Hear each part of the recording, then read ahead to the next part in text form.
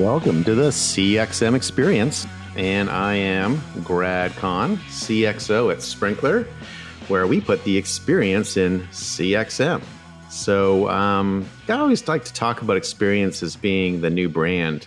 Experiences are what companies are differentiating on, and the gold standard, I think, for many years and many decades, many generations, I would argue, is the Walt Disney Company.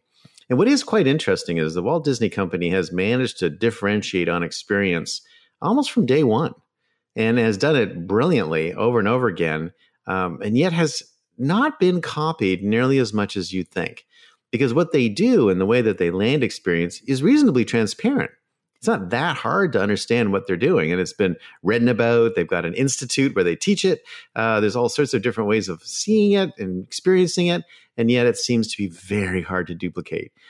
So I want to talk a little bit about a slightly different version of the Walt Disney experience today that's emblematic of the Walt Disney spirit, but is different from the company itself. So typically, when we talk about the Walt Disney ability to deliver great experiences, we're talking about the Walt Disney Corporation. And that corporation has a fine-tuned and finely honed way of behaving, from calling their employees cast members, and which is becoming more common now, but was very unusual in the 80s when they were doing it, to calling their customers guests, which again has become much more common, was extremely unusual when they first started doing it.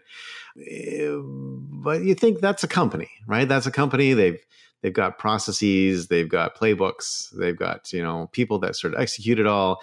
They know how to do it. They're a corporate entity that's executing against a kind of a consistent set of principles. That's just sort of the way they are. Then you go to the Walt Disney Family Museum. So the Walt Disney Family Museum is not part of the corporation at all. In fact, I'll give you a bit of a sneak peek in a minute on how much it's not part of the corporation, or how much the corporation probably does not enjoy this particular place. But the Walt Disney Family Museum talks about the life and legacy of Walt Disney. It's located in the Presidio of San Francisco. So it's in the Golden Gate National Recreation Area in San Francisco, and has taken three existing historic buildings in the Presidio and in the main post area that faces the parade ground, and has renovated those buildings and combined them. So there's three buildings kind of put together. It opened more than a decade ago in October 2009. And it's not only not part of the company, but it is, in fact, a nonprofit. And it's actually run by the Walt Disney family. So it's actually operated and funded by the Walt Disney Family Foundation. And that was established by Disney's heirs, including Diane Disney Miller, Disney's daughter, and the founder of the museum. It's not formally associated in any way with the company or the media and entertainment conglomerate we all know and love. It's 40,000 square feet, and it's got some pretty cool stuff. It's got, a lot of Disney's early work, a lot of interactive galleries, drawings and animations, movies. There's this amazing 12-foot diameter model of Disneyland as it would appear today if Walt Disney was still alive. So it's this kind of alter-future version of Disneyland that looks very familiar. It looks like Disneyland, but there's a bunch of stuff there you never saw. There's a bunch of stuff there that's gone but would have stayed, and it's this an interesting alternative view of what Disneyland could be or should be. It's also got all of his awards. So he won 248 different awards during his career, including the Presidential Medal of Freedom, all his Academy Awards, including the really cool honorary award that he got for Snow White and the Seven Dwarfs, which if you've never seen, Shirley Temple presents it to him at the Academy Awards. It's really cool. And it's a full-sized Oscar. And then there's little 7 miniature Oscars sort of cascading down, representing, of course, the Seven Dwarfs.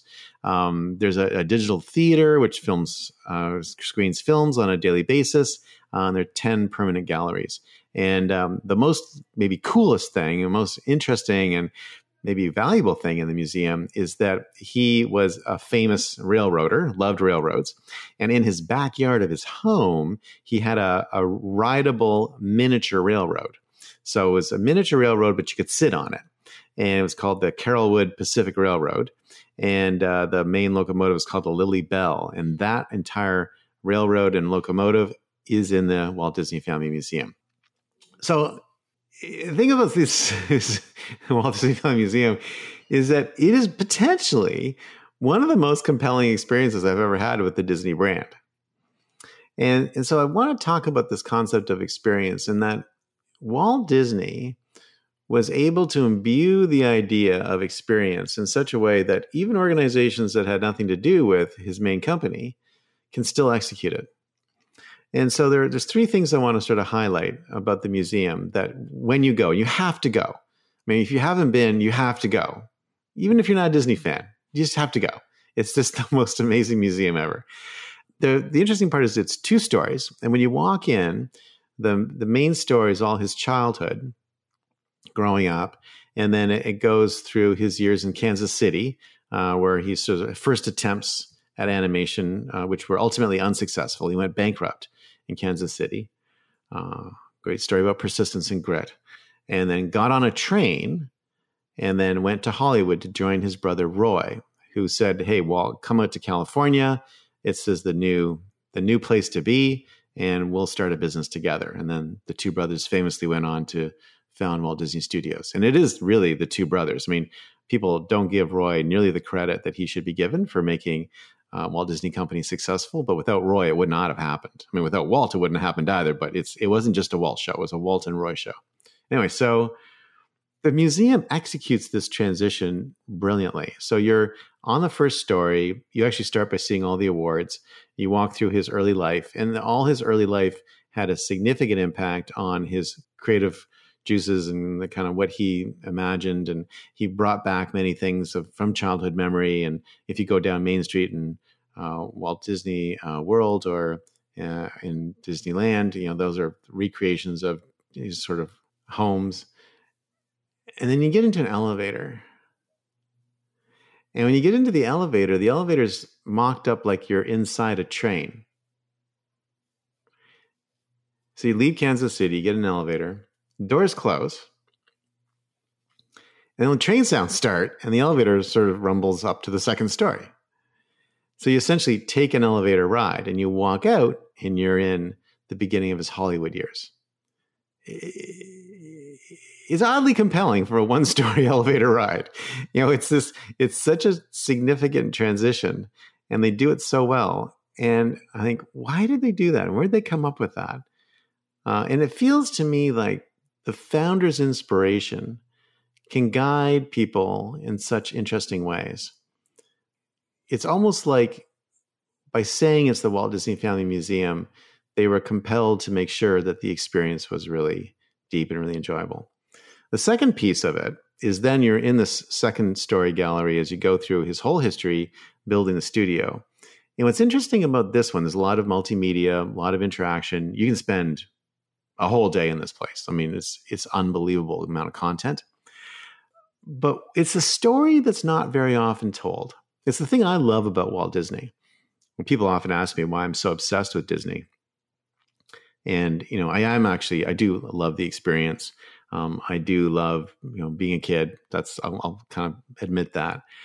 But I have such incredible respect for Walt Disney that I'm inspired by walking in his footsteps. And although I love Walt Disney World, been there more than 50 times, I once spent nearly a year in Disneyland and went there every day. And what was so great about that, and I needed a bit of a break. So it was kind of a burned out time in my life. And so I just spent the days walking and knowing that in certain parts of Disneyland, many have been replaced, but in certain parts of Disneyland, I'm still walking on things or touching things that Walt Disney himself would have created or touched or put in place. And I found that really exciting. So what's interesting about this story is the Walt Disney story, the untold Walt Disney story, the story the corporation doesn't tell, is a story of enormous obstacles and setbacks. If you think about a normal story arc where you've got sort of a position of stasis, and then there's an inciting incident, and then the protagonist or the hero attempts to move back to stasis, but encounters obstacles along the way. Gravity may be one of the best examples of that. The Sandra Bullock, George Clooney movie is an excellent example of that. Classic story structure, but this museum employs that classic story structure, which he's got this sort of bucolic life growing up in middle America. and then goes through this series of obstacles to try to recreate that life for others as new stasis. And the trouble he had with unions and cranky animators and brutal competitors. He had a character called Oswald the Rabbit, which was his first sort of hit. And Oswald the Rabbit was literally, he went on a business trip to New York. And then in the 2 weeks he was gone, because he had to take a train. In the 2 weeks he was gone, the character was stolen. And all the animators left to go work for this other studio. It's just amazing. The Ub Iwerks, who's one of his original animators, let him down terribly, and it must have been a near mortal blow. But Walt Disney persevered. It was when he was coming back from New York after learning about the loss of Oswald that he sketched out Mickey Mouse, and the legend was born. But you don't realize all the strikes that happened, the challenges on productions, the grosses not being where they needed to be. Peter Pan was a bomb. We don't think about that now, but it's a huge bomb. So the challenges to the grosses, the challenge of the war. People weren't going to the movies. They couldn't, so they moved to kind of wartime films. They were okay, but not great. And then after the war, then, that all went away and they had to rebuild their business again. It was just a series of setbacks and challenges and obstacles. But if you really read it, if you really absorb the museum, it gives you this deep respect for the grit that's required to build a company and makes you very thoughtful about how hard it must have been to get there. And that's the second part. The third part, and this is the most amazing thing, is you're kind of engrossed in this story, right? He's overcoming obstacle. And then you walk into this gallery just out of the blue. It's the 10th gallery. You look around and you realize that you're in the gallery where he died. So he died quite young. I mean, he was only 65. So he died December 15th, 1966. And he always thought he was going to die young, but he thought he was going to die really young, right? So he was, when he met Lillian, his wife, he told her, hey, listen, I'm only going to live for a few years. So, I'm not going to be your husband for long. And she said, well, I'll take the risk. And because he had a fortune teller had told him that his lifeline was short on his hand. And so he always took like a lot of risks because he always figured he's going to be dead in a year, which is potentially part of his secret as well. Anyway, so he's still relatively young though at 65 and died from lung cancer, smoked a lot. And then this room is, he's died, and it's all the tributes flowing in from around the world at the moment of his death, right? So all these different world figures and all these different news reports, all reporting on the death of Walt Disney. And imagine the kind of cultural figure that he was in the mid-60s. At this point, Disneyland would have been open for 11 years, and he was just part of that whole baby boomer. And he'd been on everyone's television set every night on The Wonderful World of Disney since like early 60s. And so, he was just a kind of part of America. And then he's dead. And I have been to a lot of museums in my life. I have never cried in a museum before.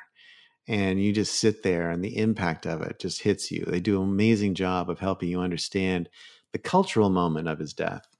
And you weep. It's a tremendous experience.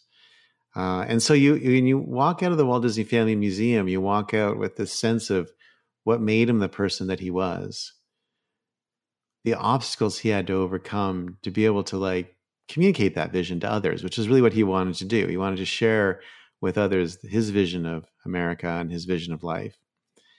And then the impact of his passing at a relatively young age. So, so if you get a chance, go to the Walt Disney Family Museum. If you don't get a chance, make a chance and go to the Walt Disney Family Museum. It is experience personified.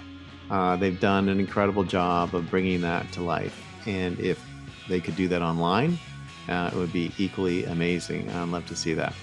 So for the CXM experience, this is Grad Con, CXO Sprinkler, where we put the experience in CXM. And I'll see you next time.